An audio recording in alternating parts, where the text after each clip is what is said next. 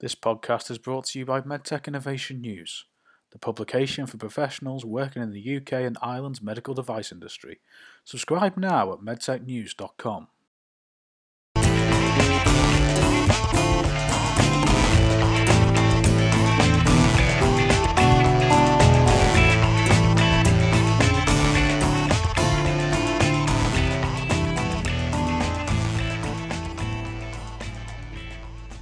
Hello and welcome to this episode of the MedTalk podcast, discussing the latest news and issues in life sciences. I'm Ian Bolland, the editor of MedTech Innovation News, and on this episode I am joined by Athar Siddiqui from Ascensia Diabetes Care and his colleague James Richardson. As it is National Diabetes Week in the UK, we discuss how people manage their conditions day to day, the digital tools that are currently available, and what the future of diabetes care could look like. So, gents, first of all, thank you very much for joining us. Obviously, because it's National Diabetes Week is the point of this conversation. But first of all, can you both introduce yourselves and what Ascensia does? Sure. My name's James Richardson. I'm the medical lead for mature markets, so that's North America and Europe. I look after mainly the BGM part of the business. I'm a pharmacist by training, originally from the UK, so nice to talk to some people from back home. Been working for Ascensia for the last 6 years. Ascensia predominantly is known for its blood glucose monitoring systems for people with diabetes. Although we are, as we will get further on in the discussion, we're in a series of collaborations with other companies as Hi, my name is Athar Siddiqui, and I guess my relevance to the UK is I'm originally from Canada, so we are part of the British Commonwealth. And my son has dreams to play in the Premier League one day, so there's my tie to the UK. Thanks for having us, first and foremost. Really appreciate it. I've been with Ascensia for 9 years, and I'm currently the global head for diabetes connected solutions, focusing on patient experience. Cheers, and thanks very much for the introductions. And basically, I hope your lad gets to play in the Premier League one day. You know, might well see him with my season ticket at Anfield. Anyway, but moving on to more serious matters. It is National Diabetes Week in the UK. This is a very general point, but how do people living with diabetes manage their condition day to day? And I'm not just talking about the technological side. I'm talking about, as a general point, how do people generally manage their conditions? So before we actually, or James goes into the specifics around the management of diabetes, not just specifically for the UK, obviously. In total, when you look at the total population, it's about 463 million people living with diabetes right now. And if you add in another 1 million children that are living with diabetes globally. We did want to take a moment before, and we wanted to recognize that the efforts of this week, or whether it be on November 14th, which is World Diabetes Day, it's really about ensuring the visibility, continuation of the work and awareness of the organizations and nonprofits that are taking. And then also, it not just touches diabetics themselves, but the families, support structure that they have, the healthcare professionals, everyone. So we really wanted to just say thank you to MedTech to allow this opportunity for us to voice this opportunity to talk a little bit more in diabetes, and really thanking the audience for what they do and managing their disease every day. well. So, as Akhtar mentions, diabetes affects a lot of people globally, just under around about 10%. In the UK, it's a little bit less than that. So, perhaps the UK is doing something good against the rest of the grain. But it still affects a lot of people. Generally speaking, we talk about two kinds of diabetes, although there are others. Those that affect pregnant people, for example, and then you have some more unique kinds of diabetes. But the main two is type 1 and type 2. Type 1 accounts for about 10% of people with diabetes, and that's an autoimmune disease. And this is when the beta cells in the pancreas are no longer producing enough insulin. And people with type 1 diabetes, they must have insulin to continue their life. Without it, it's not possible. Type 2 diabetes, this is mainly caused with some genetic predispositions as well as some lifestyle factors that increase the risk of type 2. This tends to happen a little bit older in age, and uh, this seems to be a pathway. Um, it is, so at least for a long time, thought to be a lifelong disease. There is some evidence now to suggest that if immediate action is taken right at the beginning of diagnosis, then there is some evidence to suggest that, at least in some cases, it might be possible to put it in remission. But it's generally a pathway that starts with, in trying to improve lifestyle, diet, and exercise, then possibly introduction of some, tablets, and then as things progress, maybe some injections and insulin. And no matter which kind of diabetes that you have, it is fairly, it can play on a person's mind quite a lot. They need to factor in a lot of decisions every day, not just about, you know, what dose of insulin do I need to take after my lunch. Um, Different things like going outside and different weather conditions can have an effect on a person's glucose. And if you're a person without diabetes, then this you might not even consider. But it really does impact the person's life, and they learn to adapt different coping mechanisms, um, of which managing data can help. I'm sure you'll. Yeah, just to build on what James you're talking about and what you mentioned is that if you look at in the day in the life of a patient and the way that they go through managing on a daily basis from the time they wake up to making sure that they're testing on time, pre, post, all the way through the management till the end of the day, it really is a daily management process. And in that, it's very specific that you talk about self management, especially given pre-COVID.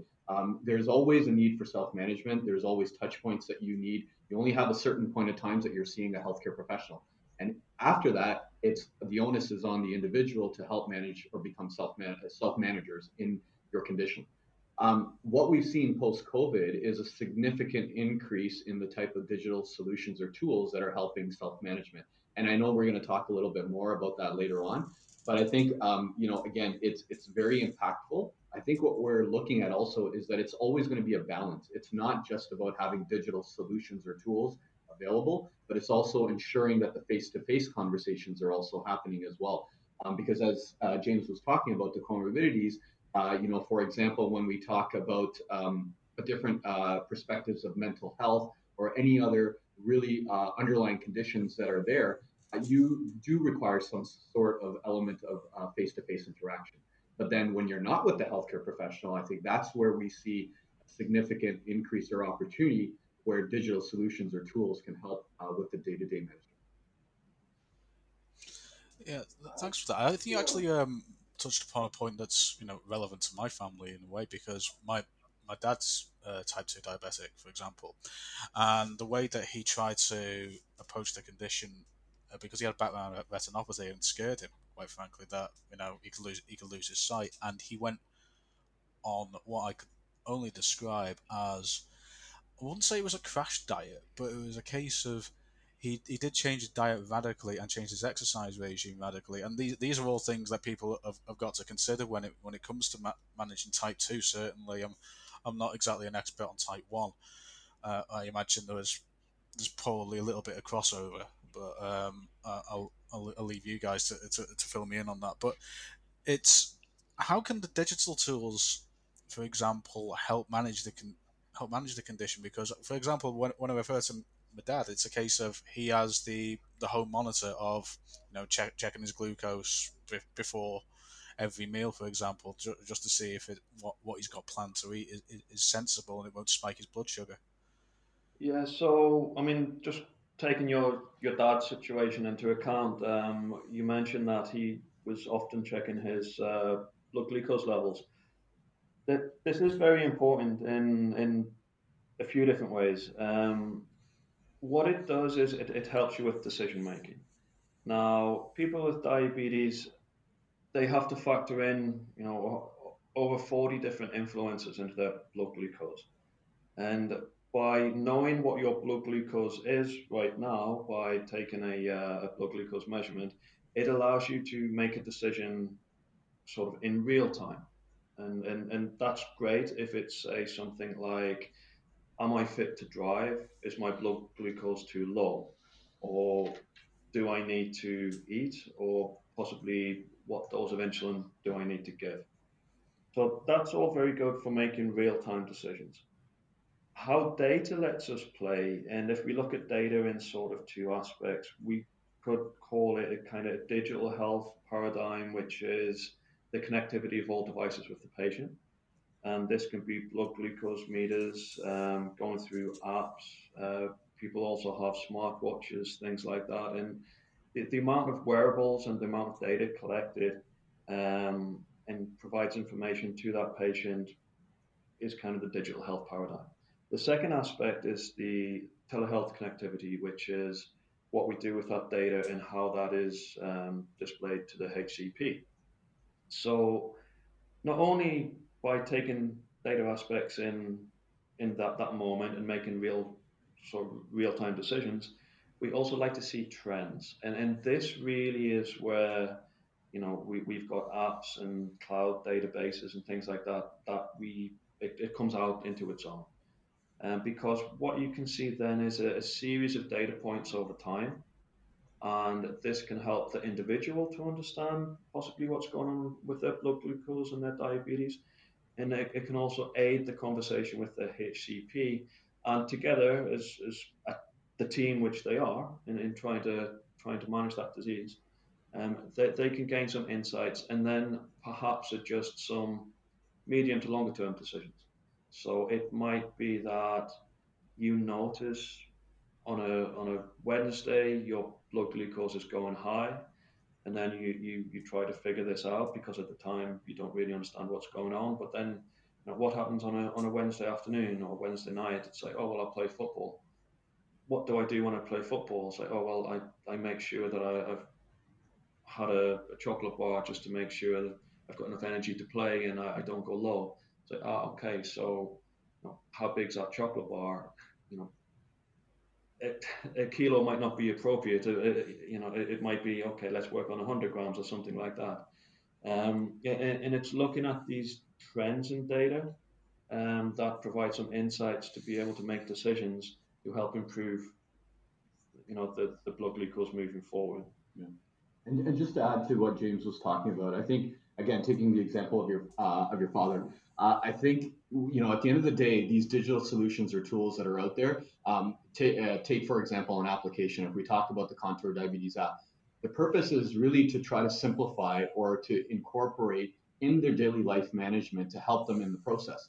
So, for example, if someone is forgetting to test, they could set daily test reminders in the application that if in your busy life day or your lifestyle, you may not remember to have that. So you have prompts, so you have alerts that could be tested, putting into the application. Also, when it comes to the healthcare professionals, you can also have the opportunity to send reports. So if there is on the Contour Diabetes app or a lot of apps, not just specifically on ours, there is the capability of having your blood glucose readings not just manually written, but you can electronically then now send them to your healthcare professional as well. So I think again, it's really to help simplify the daily management and really try to intervene in certain elements or certain aspects of the day to day and to help them. And that's where I think digital tools can play a part when you're away from your healthcare It's if I was to summarise, I would suggest that it was a case of data helps allow more informed decision making, uh, but it also allows a bit more of a two-way street between doctor and patient, for example, because if the patient is armed with all this data, if then they're making interventions themselves, it actually becomes more of a consultation rather than a one-way street conversation. Yes. Yeah, sure. And I mean, data by itself doesn't necessarily drive improvements in health. It's what decisions are made upon that data, and that can be a better decision or a more accurate decision or a more appropriate decision. And it's those decisions that do have the effect on health. And when you're talking in a realistic format and you're talking to the healthcare professionals, one of the biggest complaints that some of them have is that the number of patients that actually are not testing as frequently as possible, right?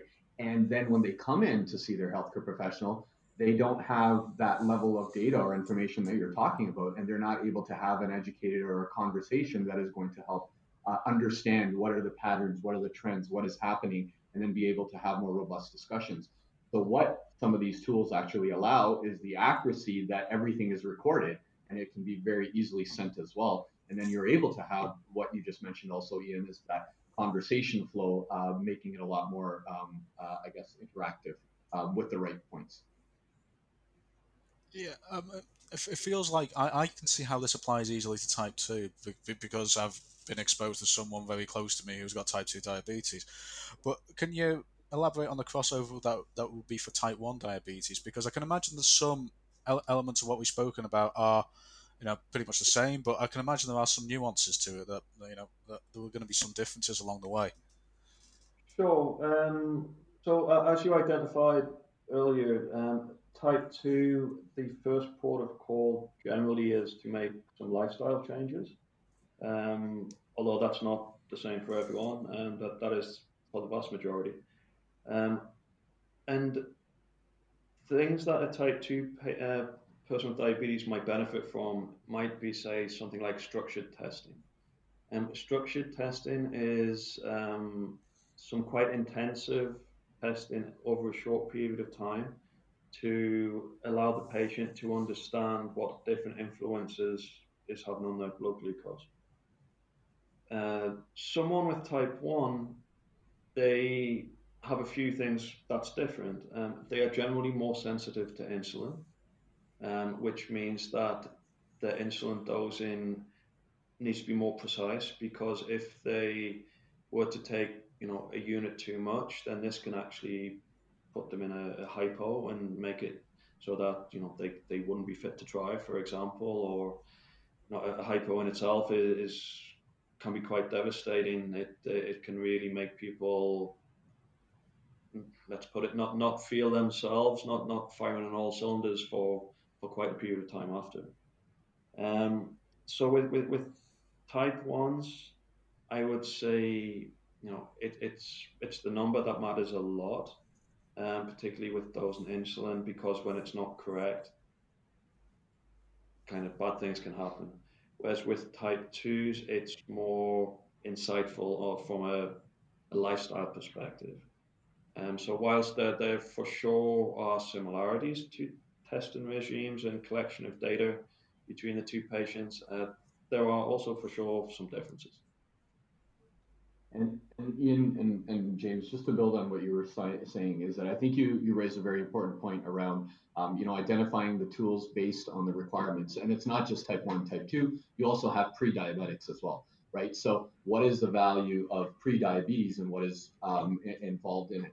So I think, looking at the type of tools, whether it's medical guidance, whether it's diabetes information, lifestyle changes, you have the emotional, social element, you have community platforms.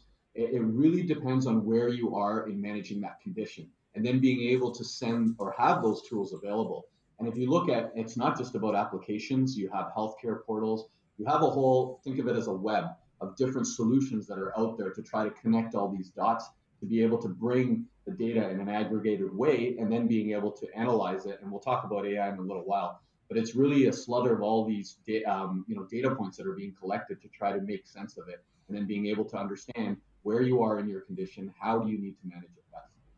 Yeah, okay. I think we've actually touched upon one of the next points I got written down anyway in terms of digital tools that are currently available. Are there any that we haven't mentioned so far? Because you think you've gone through quite a list there already, but I can imagine there are other tools that can be adapted to use for managing diabetes or for diabetes care. Sure. I can start by mentioning a few, and then James, please add in. Look, when you talk about apps in general, there's 2,000 plus apps just in the U.S. alone, right? And when you look at the number of applications, you have different comorbidity apps, you have health app, fitness, medical, as well as diabetes prevention programs, which are more focused to pre-diabetes. Then you have healthcare portals. So, and James will follow a little bit more on the healthcare portal side, but these are portals that allow that information data transfer to happen in the environment of the healthcare professional. Then you also have connectivity to EHR, EMR, which is electronic medical health records. So you're not just looking at diabetes, but you're looking at the whole landscape of that patient's individual record and tying it to other comorbidities as well. So there's a lot of collection of different tools and assets that are available, and I think diabetes is a really prevalent part of it, but it's not the end all be all in the sense that you have to look at it holistically in the healthcare environment. Yeah, I mean, certainly from an Ascensia perspective, we have a collaboration and we've released something, I think, this week, next week, last week, called Glucose Control Online. What this is, it's a kind of cloud-based server where there's a browser on the HCP's computer, and it's able to pull the patient information direct into his clinic. I mean, being on the other side of the fence in my previous life, these kind of things had been looked at before, but they were always a little bit clunky. So what we did with this collaboration is we made sure that everything was super easy. Um, what could happen in the past was, you turn your computer on, and then by the time you load everything up, it can take you 15, 20 minutes, and you only get to see a patient for a short period of time. However, with this Glucose Control Online, it's really easy onboarding, easy installation, really super easy to read the patient data. So I think that we've gave improvements on what was there in the past. Um, I mean that's our most recent sort of development. Yeah, and look, just to add, there's it's not just about the patients, it's not just about healthcare professionals. I think it's the caregivers, the family support structure, everything, and there are tools available in the whole realm of the applications that allow accessibility to not just the patient, but then being able for if you're an adolescent for your parents to monitor you. So there's a lot of connections that are happening in between. I think one thing that's also important is that we are still, I would say, not at the starting point, but in some level of infant stages of digitalization, right? The transformation is still happening. We know that if you look at smartphone penetration, which is important when you're talking about digital solutions, it's approximately 50% now. 3.6 billion people have smartphones. So it's a significant increase, but the adoption is going to continue to increase, I think, over the next few years. And then on top of that, you had COVID that actually accelerated it significantly as well. But I also want to tailor that down with to say that adoption is still, again, to a certain extent, it's still starting. When you look at the healthcare environment or healthcare professionals, we need to ensure that the digital solutions and the tools that manufacturers, that healthcare professionals or anyone or even patients are using are very simple, intuitive, and easy. Because when it comes to digital solutions, it's very important that you're able to not just build the solution, but have it tailored that people are actually going to use it. So the adoption is still relatively needs more, I guess, education, more awareness. And then really, to James's point earlier about making sure that the outcomes are there and the benefit is really understood, not just from the patients, but then the healthcare professionals and then governments as well, because they're the ones who are looking at reimbursement in a lot of these tools. Yeah, I think you actually covered a couple of points that I'd like to come on to. But first of all, I'd like to focus on Ascensia because is this one of the areas where you spotted an opportunity for digital in diabetes, and the fact that people are becoming more, digitally savvy? People are getting there's more technology in the palm of your hand, for example, and it seems to be, you mean you were around before COVID, but there is a case that COVID has accelerated this, and that's broadened that opportunity more. Yeah, just to start with, I think even before we go into digital, one fact that we are proud of it with Ascensia is that if you look at our legacy and our heritage, we have a lot of firsts. And just for as an example, in 1981, we launched our the first personal blood glucose monitor. So this was something that patients can actually carry around with them as opposed to going into the healthcare office. Our mission, obviously, at Ascensia is always to empower and to make sure that we make it as easy as possible for people living with diabetes through providing innovative solutions. We're listening to our customers. When we created the Contour Diabetes app in 2016, we didn't just work with R&D to develop the application. We did a lot of time with the user interface and user experience on testing and making sure that we're understanding the patient requirements and needs. So there was a lot of research that went in. Where you look at the Contour Diabetes app specifically today, I think we have done a significant job in accelerating the adoption. Right now, we're at about 1.6 million downloads globally. We're in 64 countries with a significant plan over the next year to increase the country adoption, as well as 27 languages. So yeah, I mean, Athar's correct. We've got a lot of users. We've had a lot of downloads. We're involved in a lot of countries. But what's really important is, so how does that affect our patients? And we found this quite early on. What we did is we looked at a study. We looked at some cloud data of the first 30 days of use of our app, and we compared that to those patients that used our app for more than 6 months, more than 180 days. And what we found is that not only were they testing more, which is presumably a good thing. If you test more, then maybe you have a better idea where your blood glucose is going. But they were also producing less high results, less hyperglycemic results, and less low results, less hypoglycemic results, and more results in the middle, in range. So, this to us was,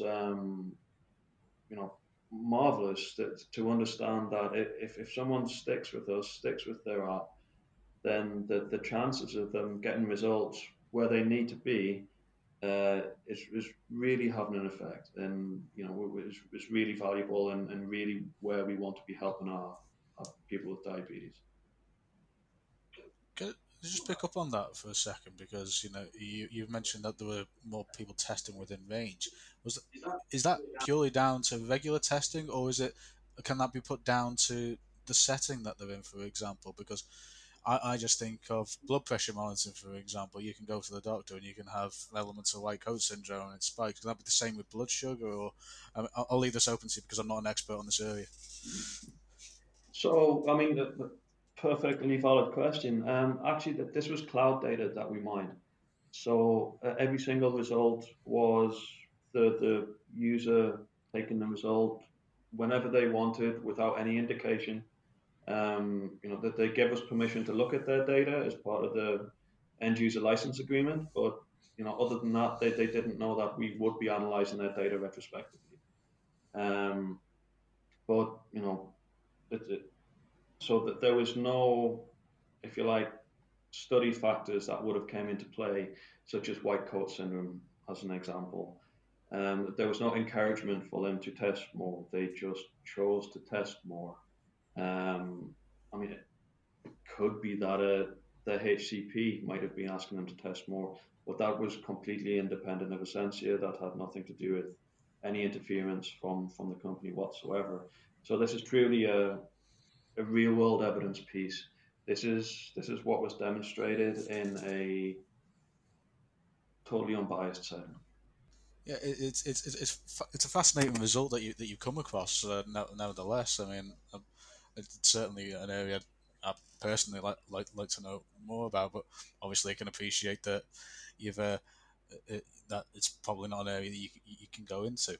If it's okay, I'd like to move on more generally to data and digital solutions in the healthcare space, because we've spoken about COVID already, and it seems to have astronomically accelerated the trend of adoption.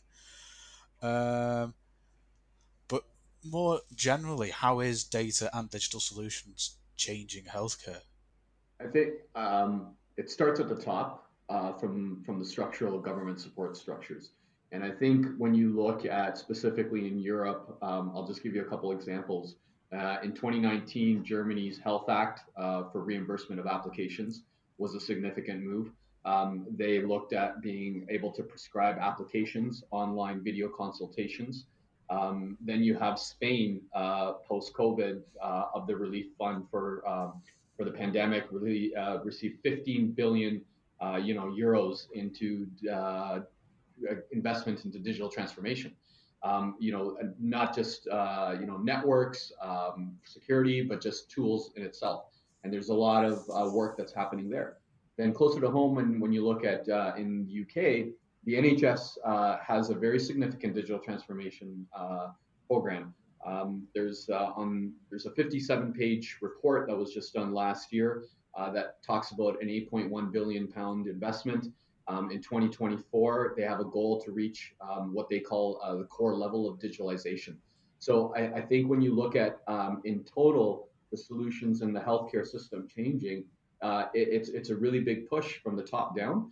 And then when you see manufacturers working with this whole web that I talked about earlier around the network, it's significant movement that is happening in this area. Yeah, and even within the diabetes sphere, I mean, only in the last few weeks, there was a chap called David Klonoff, who is a very well respected physician in the field of diabetes and diabetes technology. He published a paper, and he even went so strong to say that connectivity and the degree of connectivity should be considered as the sixth vital sign. And just to understand how strong that message is, the other five are blood pressure, pulse, respiratory rate, temperature, and then more recently pain or the lack of it. So, how vital digital connectivity is becoming. I think yes, it found an opportunity in COVID, and it actually showed some very good benefits during COVID, and this just gained traction and accelerated the development of connectivity. But this is absolutely the way forward that we need to be. I think you actually touched upon something that's going to be spoken about even beyond the healthcare, where it becomes, connectivity is the sixth vital sign. You're going to be talking about connectivity and digital being an essential infrastructure part, for anywhere in the world. And if healthcare is it's an important cornerstone for healthcare, then everybody's going to need good access, good digital health access, and good connectivity access. If we can just move on to one final point, really, it's the case of data and AI. First of all, what role does that play, and what could the future of diabetes care look like? So, I mean, I think to answer your question, it's best to just kind of define it. And one of those definitions is what is AI, and I think it's something different to what a regular algorithm is. A regular algorithm is when you put an input in and you get a foreseeable output out. This could be, say, something like a bolus calculator for insulin. If you say what your blood glucose is now, how many carbs you're about to eat, then it can run an algorithm and it will consistently explain how many units of insulin you need to dose. With AI, however, this is something different. That this is something that allows it to improve its own algorithm without outside help. Um, this I find difficult for regulators to at least assess that there is a certain amount of risk involved in that. When the regulator asks you the question, well, if these are the inputs, what's the output? And you say, well, I don't know. It can be a very difficult time for the regulator to say, oh, well, then you're not giving me enough information to approve it. And I fully understand that because there's a high degree of risk in that. Where I do see a kind of space is more of a hybrid type model where those decisions or those outputs which will be deemed high risk, such as how many units of insulin to dose, then if they were taken care of by a more traditional algorithm, one that you can foresee what the result will be, and the more less risky aspects, say something like motivation to exercise or motivational factors to test, then yeah, there is some aspect of AI or machine learning which can be useful there. An example might be, let's say, if your app is telling you at 7 a.m. every morning to test your blood glucose, and then after a while it realizes that you're not testing because you might not be a morning person. So then it asks you at 9 instead of 7. Then, this I see as an area where AI can be in. I see the regulators taking on more of a low risk in this aspect, but I also see it as being the thin end of the wedge, if you like. I think certainly on prospective decision making, if we can show that A, it's not harmful, and B, that there's a benefit, then there may be an appetite to further encourage movement in this area. Um, for the retrospective side, I'll let Athar. Yeah, sure. Just thanks, James. Just to add to that, I think optimistically, I believe in the future of AI and where it could play a very significant role is going from managing to prevention. And when you look at the development of learning from historical and being able to implement medical findings, for example, when you look at early diagnosis in diabetes retinopathy, deep learning, AI screening, detection, monitoring, incidences. These are areas where you can start looking at and developing a little bit more on the prevention element as opposed to looking at monitoring. Risk modeling is another one. When you look at what James you were talking about earlier, lifestyle, food behavior. For healthcare professionals, it's looking at population risk stratification. And then there's always benefits, not just to the patient, but the healthcare, but also to optimize the platforms, right? Being able to leverage AI in the way that platforms are being optimized in this, as we talked about that word web. And then high risk detection, I think when you look at genetics, metabolic factors, all those elements, I'm hoping in the future will one day really lead AI to not just in diabetes, but in healthcare, really drive to prevention as opposed to management. Okay, gents, thanks for a very full answer there, because the AI space is, it's a very, very difficult one to predict, I think, because I think I get pieces submitted to me all the time discussing how to regulate it, and I think, James, you actually touched upon it is increasingly difficult to regulate. Uh, thanks very much for your answers on that one. I'm just going to leave the floor open to the both of you if you've got anything else that you'd like to add. Yeah, sure. I mean, for me to give, data and the use of data and technology a chance, we've got to make sure that we get the basics right. And that involves, or of what's primarily important, is to make sure that the accuracy of the data that you're feeding into the system is as accurate and precise as possible. I think without that, you're not going to have a leg to stand on. Essentia, we have a history of having, you know, leading class accuracy blood glucose meters.